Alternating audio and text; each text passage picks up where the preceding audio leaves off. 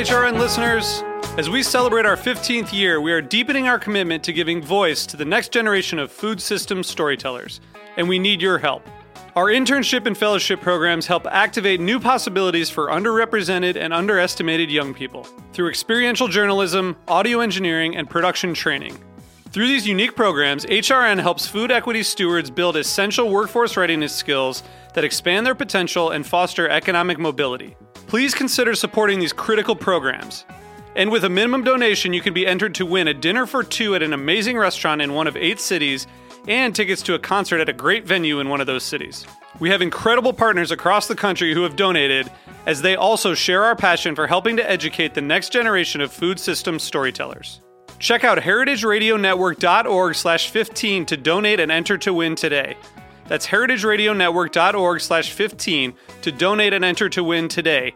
And make sure you donate before March 31st. Thank you.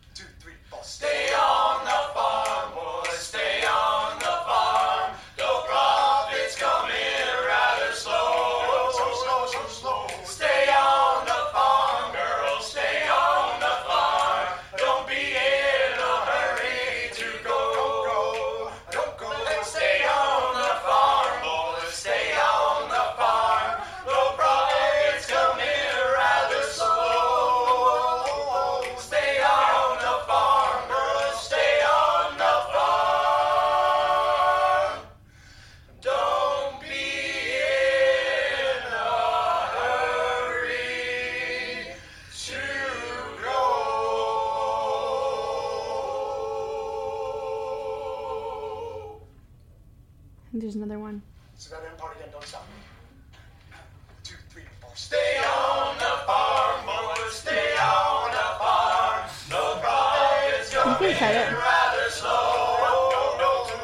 Stay on the farm, girls, stay on the farm. Don't be in a hurry to go. Don't go. Stay on the farm, boys, stay on It's already started. no crop is coming rather slow. Stay on the farm, girl, stay on the farm. Don't be in a hurry to go.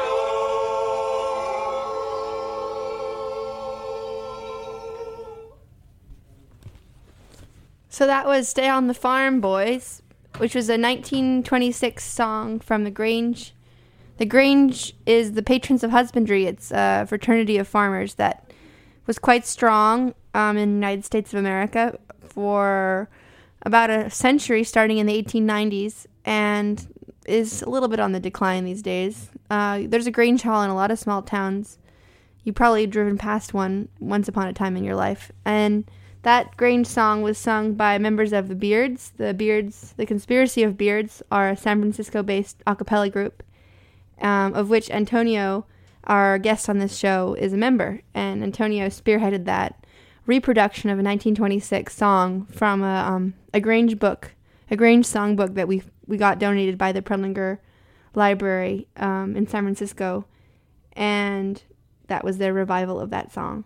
So this is Greenhorns Radio. I'm Severine, and this is radio by young farmers for young farmers. We're broadcasting live from Brooklyn at Roberta's Restaurant, thanks to the Hearst Ranch. We are on Thursdays at 4 p.m., every Thursday, 4 p.m., and I'm your host. The Greenhorns is a small nonprofit up in the Hudson Valley, 2 hours north of Brooklyn, and we work to promote, recruit, and support young farmers in various ways. Our website is www.thegreenhorns.net. On there you can find our blog and our wiki and various events that we're hosting or know about that are relevant for young farmers. And now we're going to go and interview Antonio in California. Hey, Antonio, tell me where you are in the world. I'm in up or a little bit south of Half Moon Bay. Half Moon Bay what? Half Moon Bay, California. And where did you come from? Well, I just recently was in New York visiting you on your farm, but I guess I've been in San Francisco for a little while. And would you mind giving me a little introduction about the Alemany Farm in San Francisco, California? Yeah, so Alemany Farm was started really way back by an organization called SLUG, the San Francisco League of Urban Gardeners, and they started a program there to do kind of job training programs for different folks from all over San Francisco. Unfortunately, the organization collapsed, and in 2005, myself and a couple friends started going to the site that was the farm to see what we could do to kind of revive operations there. And we're now a different organization called Alemany Farm that used to be called St. Mary's Urban Youth Farm. So it's been running about 4 years, and we have similar job training programs for youth as well as volunteer programs and educational programs for people from the city who can come out and learn how to grow their own food. Antonio, will you mind describing the farm and its location in the city? Well, it's basically in the middle of the city. It's on the southern edge of the city, but as you know, San Francisco is not very big, so that's basically the middle. And it's right next to about a 8-lane freeway and large street conglomeration. So we have a nice little heat island effect where it allows us to grow probably some hotter crops than we could do normally in San Francisco. I think there's also about 8 lanes of traffic right next to the farm. Is that right? Yes, yeah. That's it's like there's a lot of concrete, even though we're in a kind of a south-facing bowl of some sort. So we have, a flat area where we do most of our vegetable production, and then we have a pond and a windmill and a whole hillside orchard. So it's pretty unique space in the city. Most people are like, "Oh, you have a farm? It's 4 acres."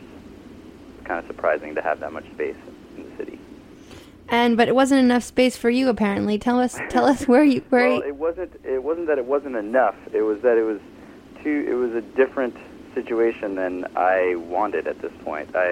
Having been in the position of teaching others how to grow their own food and never having been actually on a farm for an extended period of time and for an entire growing season, I felt a strong need to actually get out and live somewhere on a farm, as opposed to the city where I have my job and my other music projects and various other things that take me away from the farm, and I can only end up being there about 2 to 3 days a week, and that's just not really enough to really, I feel like, to really understand what it takes to farm. So now you're farming 7 days a week? Less than 7 days a week. Officially, I work 5 days a week. But since I'm the only other person who farms here with me is my friend Aaron, and he's technically my boss, there's definitely a lot of latitude because I still have a lot of obligations, things I have to wrap up back in the city. But luckily, we're close enough that I can, once I get a vehicle, I can be back and forth. So a lot of the reason it seems like when you were working in the city that you were really seeing that work in the framework of your political views and in the context of peak oil and in the context of urban poverty and in the context of making San Francisco more livable. Would you say that your values framework is shifting now that you're in a rural place, or how would you... Well, I mean, there's definitely a kind of a constant back and forth I have about what the role is for urban populations in complete social transformation. Because to me, clearly, that's where most people live, and to get kind of these different cultural shifts, you have to promote these different memes in urban environments, and I think that's why one of the reasons why urban farming is so important is just to get across to people that, hey, we need to be more aware of the fact that, hey, we actually need food to survive, and the way we're doing it right now cannot continue, so we better start thinking of alternative means. So in that sense, I'm really still very much in favor of urban farming and in favor of that sort of social activism. At the same time, I recognize the need for personal mental health and physical health, and part of me thinks that having grown up in the city and been there for so long, that it just wasn't that good for me. So. Country life is pretty nice, huh? What's that? Country life is pretty nice. Oh, yeah. I mean, God, I've only been here a few weeks, and the pace is so different, and getting to do what I want to do every day without distraction is so different. Getting to just think about and deal with plants and animals all the time in an amazingly beautiful forested setting. It's definitely different than the hustle and bustle. Yeah, and you don't worry so much about getting killed on your bicycle, probably. Sorry, I couldn't hear you that. You don't worry so much about being killed on your bicycle. Yes, definitely don't worry about being killed on my bicycle. I almost don't worry about being killed at all, except for the other day we were pruning some 100-plus-year-old apple trees that are really out of shape, and I was up on a ladder and realized, hey, I don't know what's going to happen to me if I fall off this thing. Well, so, hopefully... there's a mix of dangers, but really to me it's just the mental stability, as opposed to kind of feeling like you're constantly chasing your tail when you're in the city. You're like always got to go to the next thing and get a new thing done and have a new project, and it just gets a little too much. And here, you're focused on even if you have a diversified vegetable operation and chickens and goats and llamas, and even if you're doing a million different things, it's all on the farm there. You're not thinking about a million different social opportunities and obligations and that sort of wackiness. Okay, Austin, we're going to take a small break for music, and then we're going to come back and talk to Antonio a little bit more.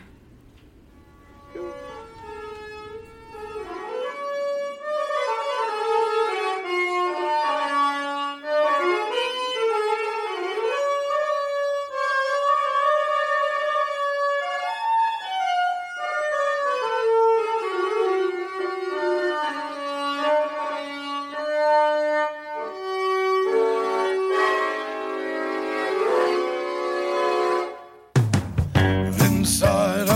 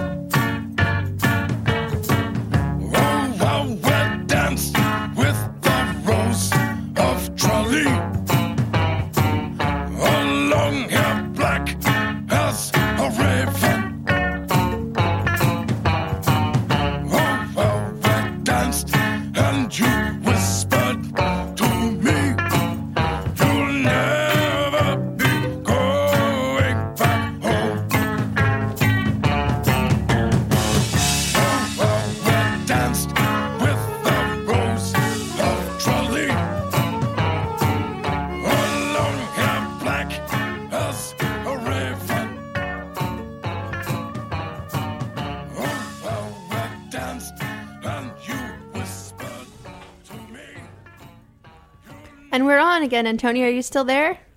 Yes, was that Tom Waits? I could barely hear, but I know that I wanted to point out that even if you're in the country, you can still listen to Tom Waits. Yeah, and I have Wi-Fi in my cabin. Wow, you have Wi-Fi. I had just got Wi-Fi a little bit, like an amplifier in my cabin. But Yeah, I find that my radio... You're like, ha, I'm in the country, but I can still Google, rare herbs that I want to grow. Yeah, and I will have the problem of my wagon doesn't really get very good radio reception, so I'm often listening to Christian music and I don't really know it until the refrain, and then it's all about, Jesus loves you anyway. And I like it. I like their music. I think that it's great.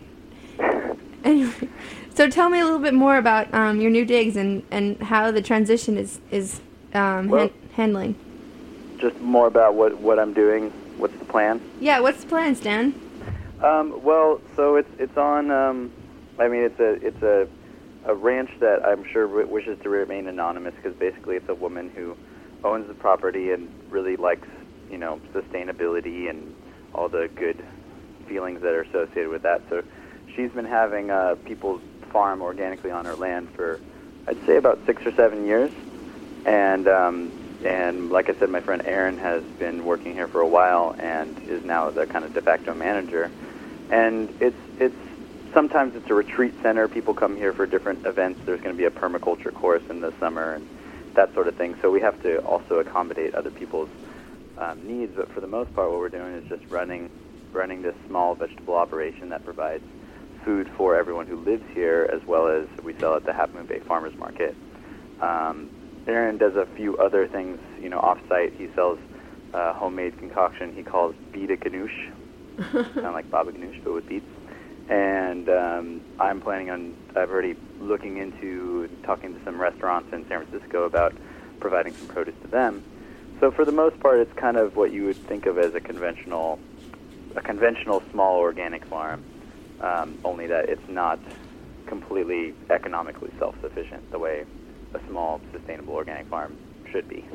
Yeah, so let's talk about, the matrix of possibilities for young farmers. It definitely feels like the urban ag sector is a place where a lot of people get jazzed up about permaculture or urban farming, and then they kind of get spat out into WWOOF scenarios or into apprenticeship scenarios. And then there's a little bit of a grading trouble of lack of affordable land. Could you riff off that? Yeah, I guess I totally feel that. I think a lot of people, because they are getting this new meme in the city, then they're like, okay, what can I do here? And your options are great. There's a lot of, obviously now, there's a lot of volunteering options, and Alemany Farm is a testament to that because we have tons of volunteers all the time who are brand new in the field of urban agriculture or just gardening in general.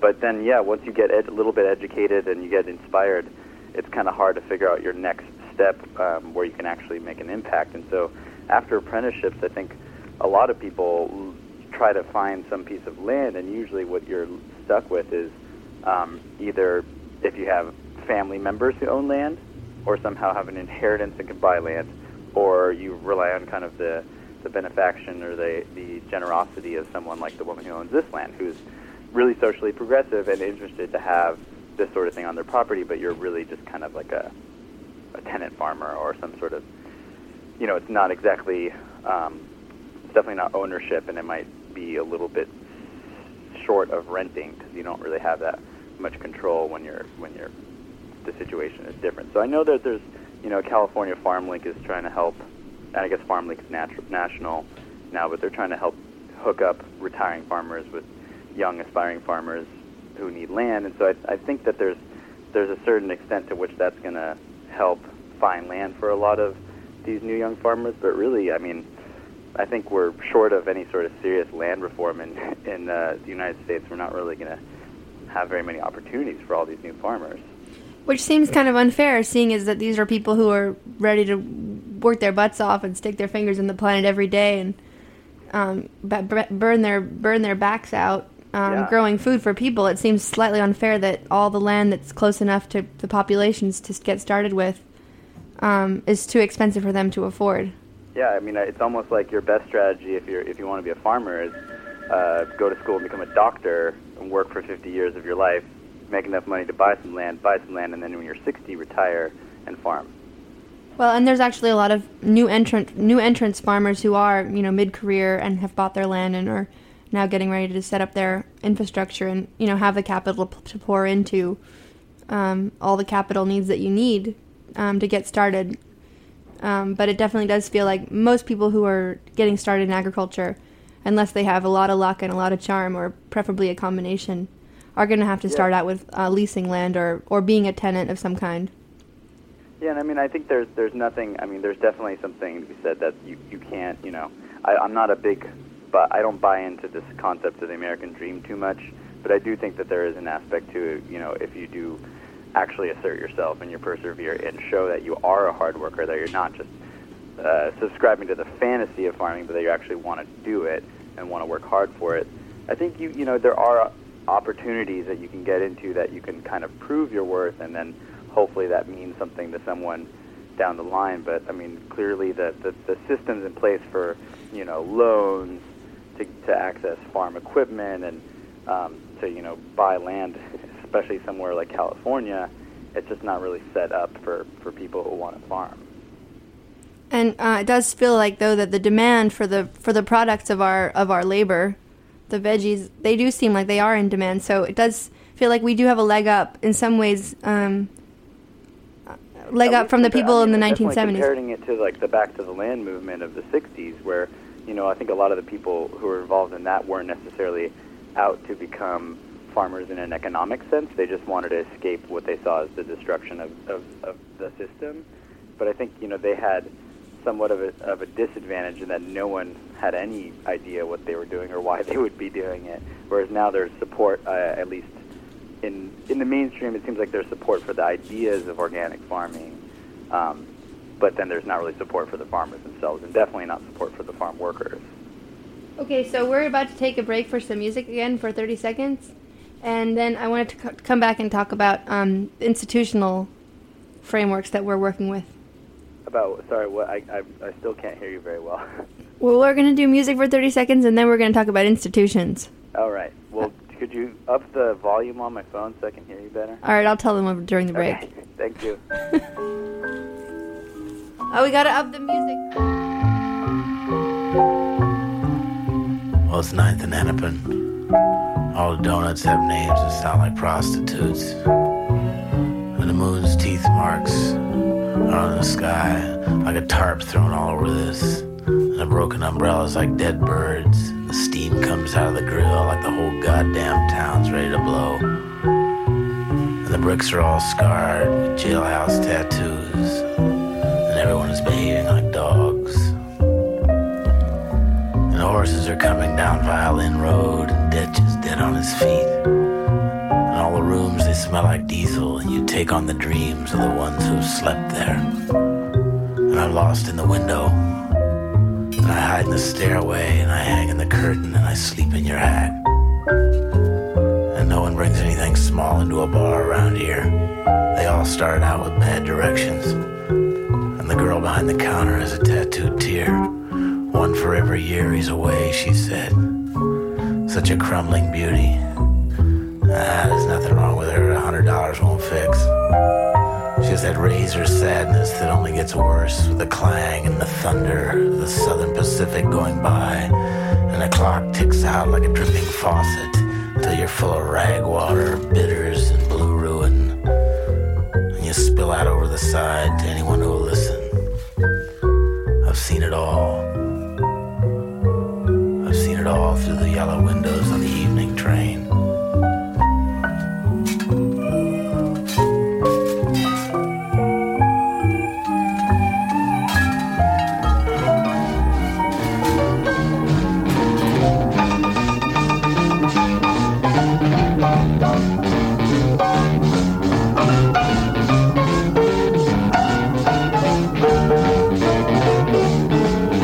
Have heard of jalopies, you've heard the noise they make, but let me introduce my new Rocket 88. Yes, it's straight, just one way. Everybody likes my Rocket 88. Baby, we'll ride in style, moving all along.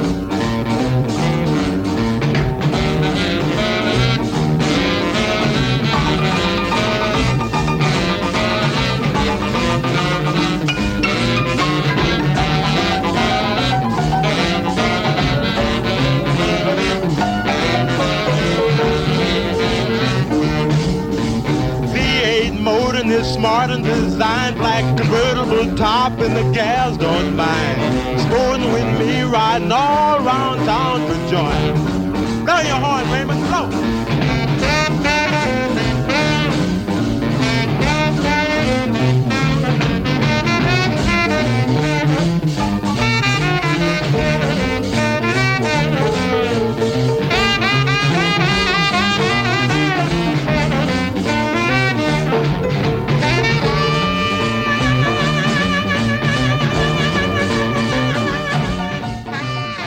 Hey, Antonio, are you still there?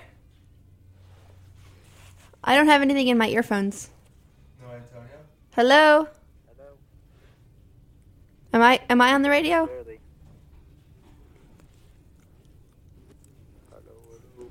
Hello, this is Severine, and this is Greenhorns Radio. I'd like to thank the Hearst Ranch once again for their sponsorship of this radio project. And I'm joined here on the telephone by Antonio in San Francisco. Antonio, are you there? Antonio doesn't appear to be on the telephone. I'm still here.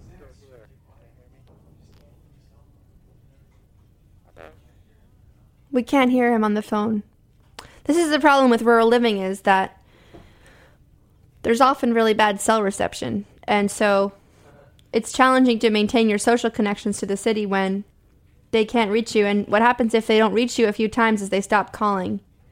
That's actually been a really awesome part of living rurally, is that a lot of people who were frustrated in their attempts to reach me on the telephone just started emailing me.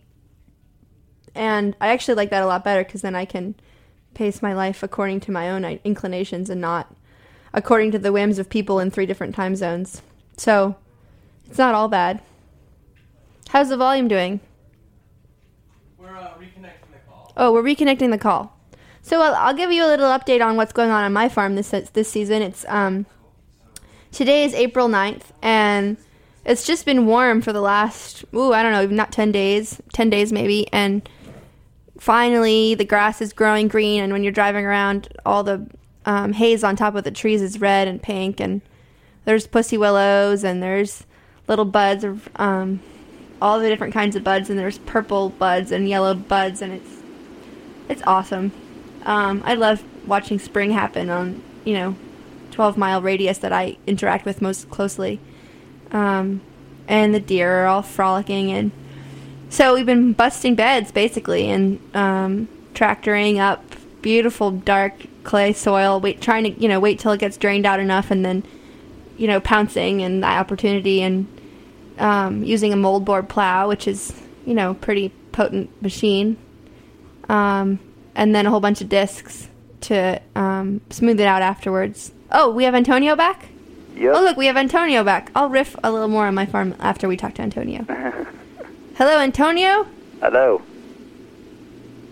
Hello? I love hearing about plows. Antonio, can you hear me? Yep. Oh, cool. Oh, this is so wonderful. I was just talking about my farm for a second. I know, I heard about it. I remember seeing all the rocks.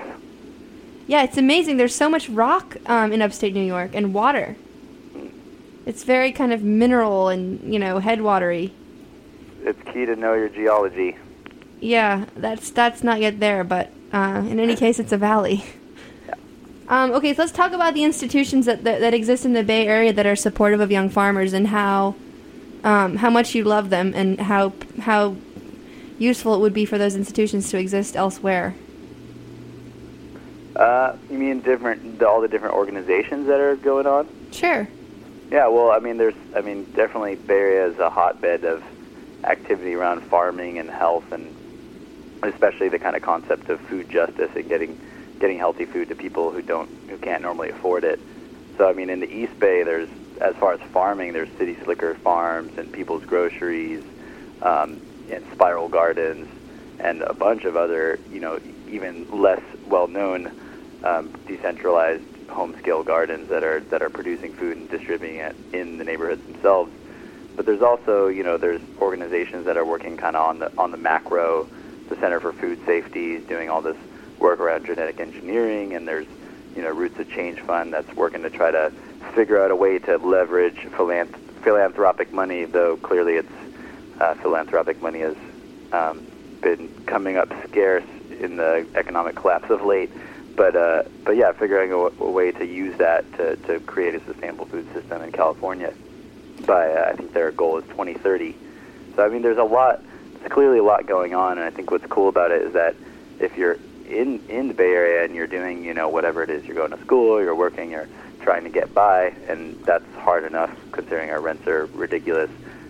You have all these places where you can plug in as a volunteer, and that's like such a, there's minimal as far as obligations. Getting a careerist job in a nonprofit is a rough place to start if you don't know really what it's all about. So it's really cool to have different things. You can just go out and learn how to garden, or you can go out and learn about how to affect policy, or you can go out and learn how to raise money and put that towards social change, or you can go out and work out how to organize communities. There's all these different aspects of it that you can get involved with. It definitely seems like from, traveling around the country making a movie about young farmers and talking to a whole bunch of different young farmers in different corners of the country that many of us found ourselves drawn to the coasts, drawn to Vermont to learn to farm, or drawn to Northern California, and then we kind of incubated and did our apprenticeships there, or got radicalized by Brooklyn or San Francisco, and then kind of popped out and went to the frontier and went to Laserlandia, or went to Kansas City, or went to wherever the heck we were from, or could find cheap land, or were inspired to engage in some available resources. Do you feel like there's like a incubator effect going on in your social world?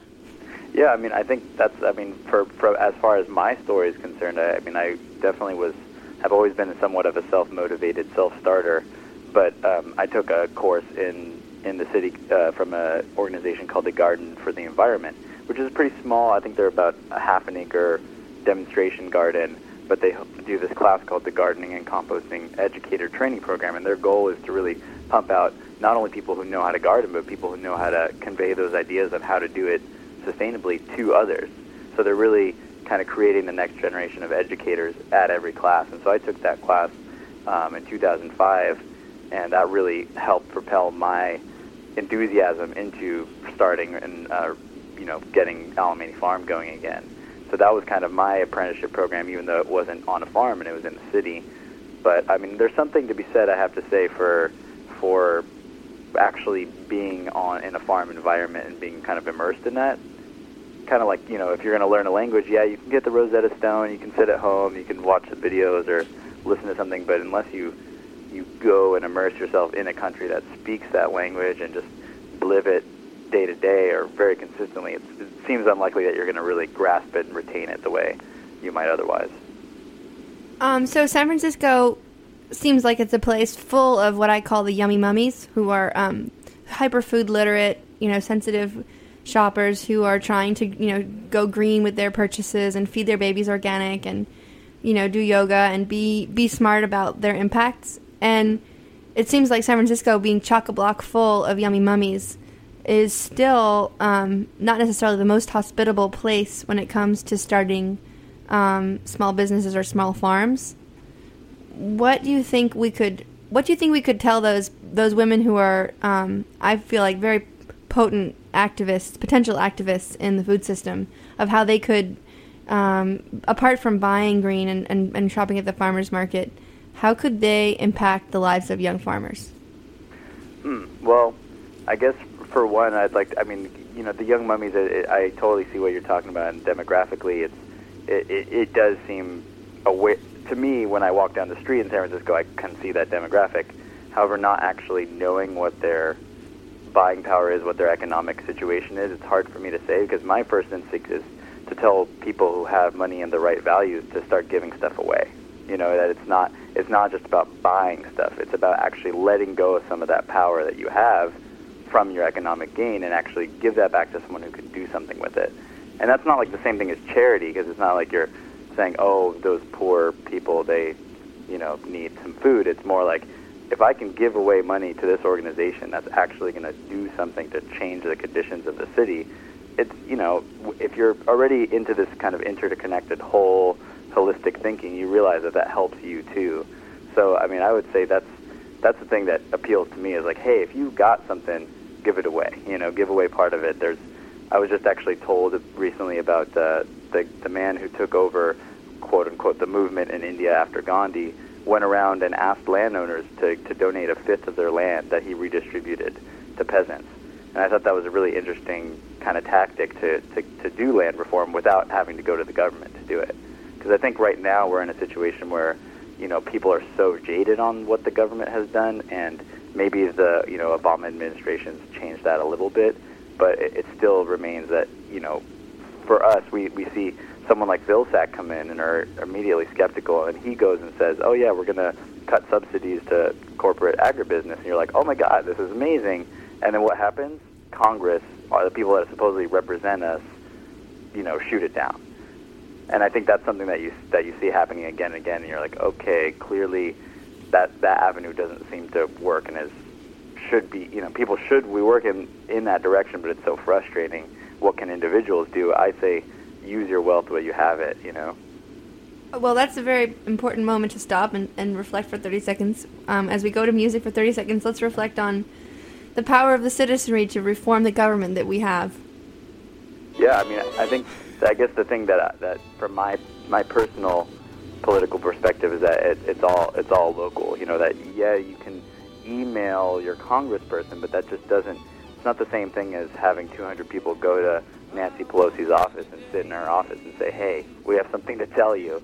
I think that a lot of activism needs to go away from the internet and away from phone calls and towards interpersonal interaction. And whether that means forming your own neighborhood councils to deal with local issues, or forming co-ops like all these new small farmers. How powerful would it be if we actually got together and created maybe not a platform of politics, but a platform of like, what do we want to see happen to support us? There's different things I think we could do, but we have to start doing it in a kind of real sense, a face-to-face sense, instead of this kind of the way politics has become, where we just let our decisions go to someone else. Awesome. Are we in Music Land or are we in Interview Land? What's that? We're going to be in Music Land now for 30 seconds. Okay. Well, I should probably get back to work. That's fine, Antonio. You go back to work and I will talk for the rest of the time. All right. Thank you, and I'll see you in a week or so. I love you. Bye. Bye.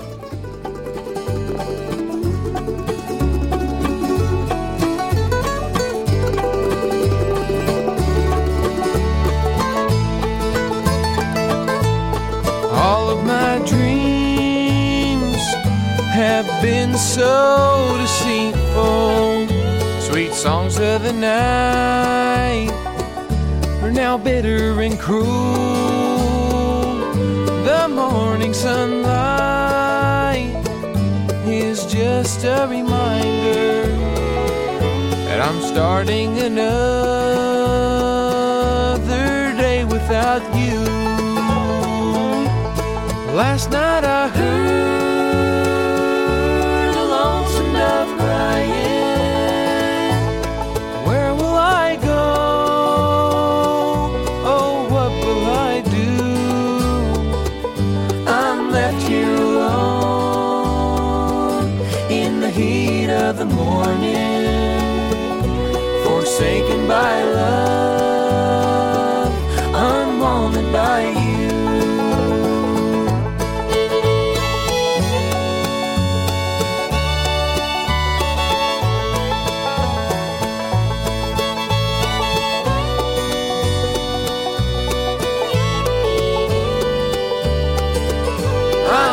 Here alone in the heat of the morning, forsaken by love, unwanted by you,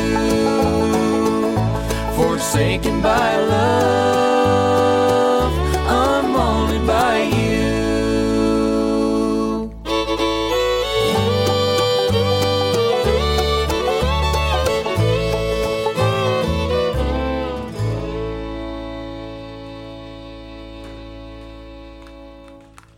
Hello, this is Severine, and this is Greenhorns Radio. I want to thank Hirsch Ranch again for their support of this wonderful project, and to thank Antonio for calling in all the way from California for talking with me about his perspective on the young farmer movement out there.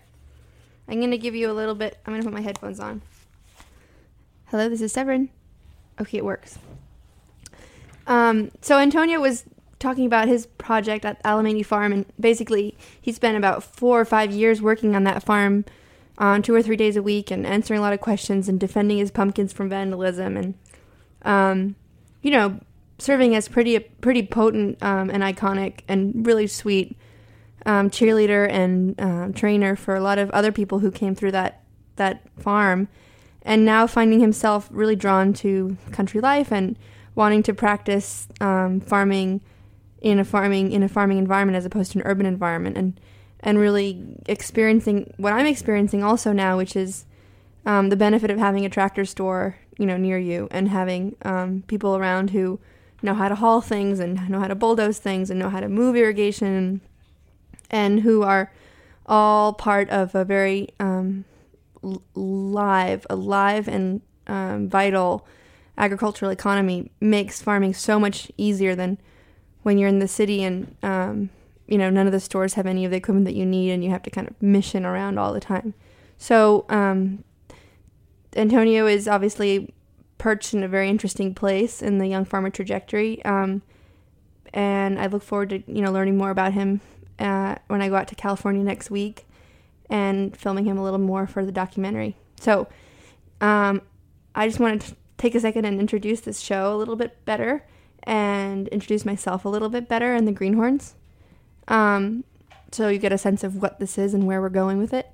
My name's Severine, and I'm a young farmer, and I'm also a filmmaker and director of something called the Greenhorns, which is a small nonprofit based in the Hudson Valley of New York, about 2 hours north of New York City, on the Hudson River. And we have a small office there where we are producing a documentary film about young farmers and have been doing that for about, almost a year and a half now, traveling around and filming interviews with various folks who are at various points along their professional trajectory in sustainable agriculture. Our mission as a nonprofit is to promote, recruit, and support young farmers, kind of culturally support them and institutionally support them as they make that transition. So a lot of our work revolves around the cultural support and the social promotion of young farmers, bringing young farmer stories into the press, creating venues of celebration and education for young farmers, urban farmers, aspiring farmers, rooftop farmers, making sure that we have the places of noise and the places of cultural resonance in our society, making sure that we don't have to travel hours and hours from our little back roads lives into the city to listen to music, making sure that the music can come to us and we can get to the music on a train or on a bike, or and we can meet other local young farmers near us and network with them and share CSA venues with each other. And, I can sell my meat at your CSA and you can sell your pies at her CSA, and we can share tractor equipment, and we can share, we can share knowledge about which kinds of land opportunities are available that we know about, or which farmers markets managers are, not so uptight that they let you share their tables, that kind of stuff. So the connectivity of the young farming community and of the farming community in general, but particularly of the Craigslist generation young farming community, is a pretty important and pretty potent wedge. If we're looking at reforming the food system in America and reforming pretty much all of the systems in America, food and transportation are among the most powerful wedges for reconstituting and retrofitting our social matrix. So bringing the perspective of the public to that place so that they recognize that farming is a valuable, valiant, and dignified profession to engage in, one that is in fact meritorious, and that it really makes sense for young, ambitious, entrepreneurial people to get involved in agriculture. That's a step that we really need to take in this country because, quite frankly, at the moment, it's really shocking to most parents to hear that their kids want to become farmers. My parents were definitely shocked for the first about 6 years of me wanting to be a farmer and doing apprenticeships, and we're just kind of hoping really hard that it was a phase. And that's a hope that a lot of farmers' parents have, that this is some kind of strange agricultural outdoor phase that their kids have to go through. But in fact, we as a nation really require that many, many, many young people feel this surge in their hearts that we get this surge when we're outside and with the birds and with seeds and are in this platform of nature and are able to, from that platform, produce food that other people are excited to eat. I mean, it's like a pretty powerful place to be in the world. So as many people as get exhilarated by that, we still have a lot to do in terms of educating the rest of the world, the rest of the eaters of the world, about that critical role that we play in rebuilding the soils around our cities and reconstituting the local economies and repopulating the gut bacteria of the children of this nation so that they can digest the food that we want to grow. Do I keep going? So anyway, my name is Severine, and this is Greenhorns Radio, and I just went on a little rampage there. I apologize. It doesn't take very much, and I did drink a whole beer. But so the Greenhorns works along those lines, and we're making a film. We have a wiki, which is www.foryoungfarmers.wikispaces.com, and that those are both plurals, foryoungfarmers.wikispaces.com. And on there we have a guidebook that's generated by young farmers for young farmers. So people who have noticed institutions that are particularly useful to other young farmers have put them up there, and you can search through and you can add whatever is local to you or relevant to your experience. That's a great resource. We'll be back every Thursday at 4 p.m. Oh, yes. So this is the show. This is now the Greenhorns Radio Show. And apparently I'm going to do it every Thursday at 4 p.m. And I'm excited. I have to learn a little bit more about the whole process. And what I'm really thrilled about is the opportunity to announce young farmer events and to host a lot of young farmers on the show so that we can, get to know each other, at least digitally. And then, hopefully in person, if ever we get enough funding to all be in one place at the same time, tell Obama what we think. But in the meantime, there's Greenhorns Radio, and it's here at 4 p.m. every Thursday. We're going to cut to music now. My head is spinning round. My heart is in my shoes, yeah. I will set the Thames on fire. Now I must come back down. She's laughing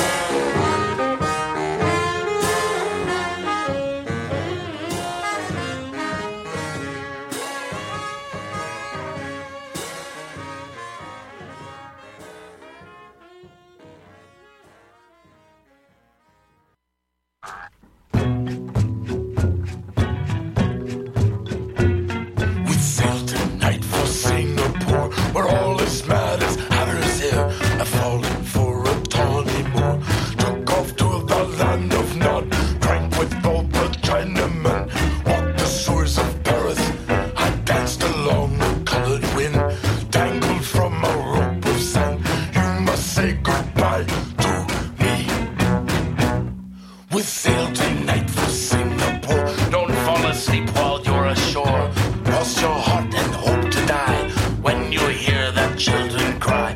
Let marrowbone and cleaver choose while making feet for children's shoes. Through the alley, back from hell, when you hear that steeple bell, you must say goodbye to me. Wipe him down with gasoline till his arms are hard and mean. From now on board this iron boat's your home. So heave away, boys. We sail tonight for Singapore. Take your blankets from the floor. Wash your mouth out by the door. The whole town's made of iron ore. Every witness turns to steam. They all become Italian dreams. Fill your pockets up with earth. Get yourself $1 worth. Away, boys. Away, boys. Heave away. The captain is a one-armed dwarf. He's throwing dice along the wharf. In the land of the blind, the one-eyed man is king. So take this ring. We sail tonight for Singapore. We're all as mad as hatters here. I've fallen for a tawny Moor. Took off to the land of Nod. Drank with all the Chinamen.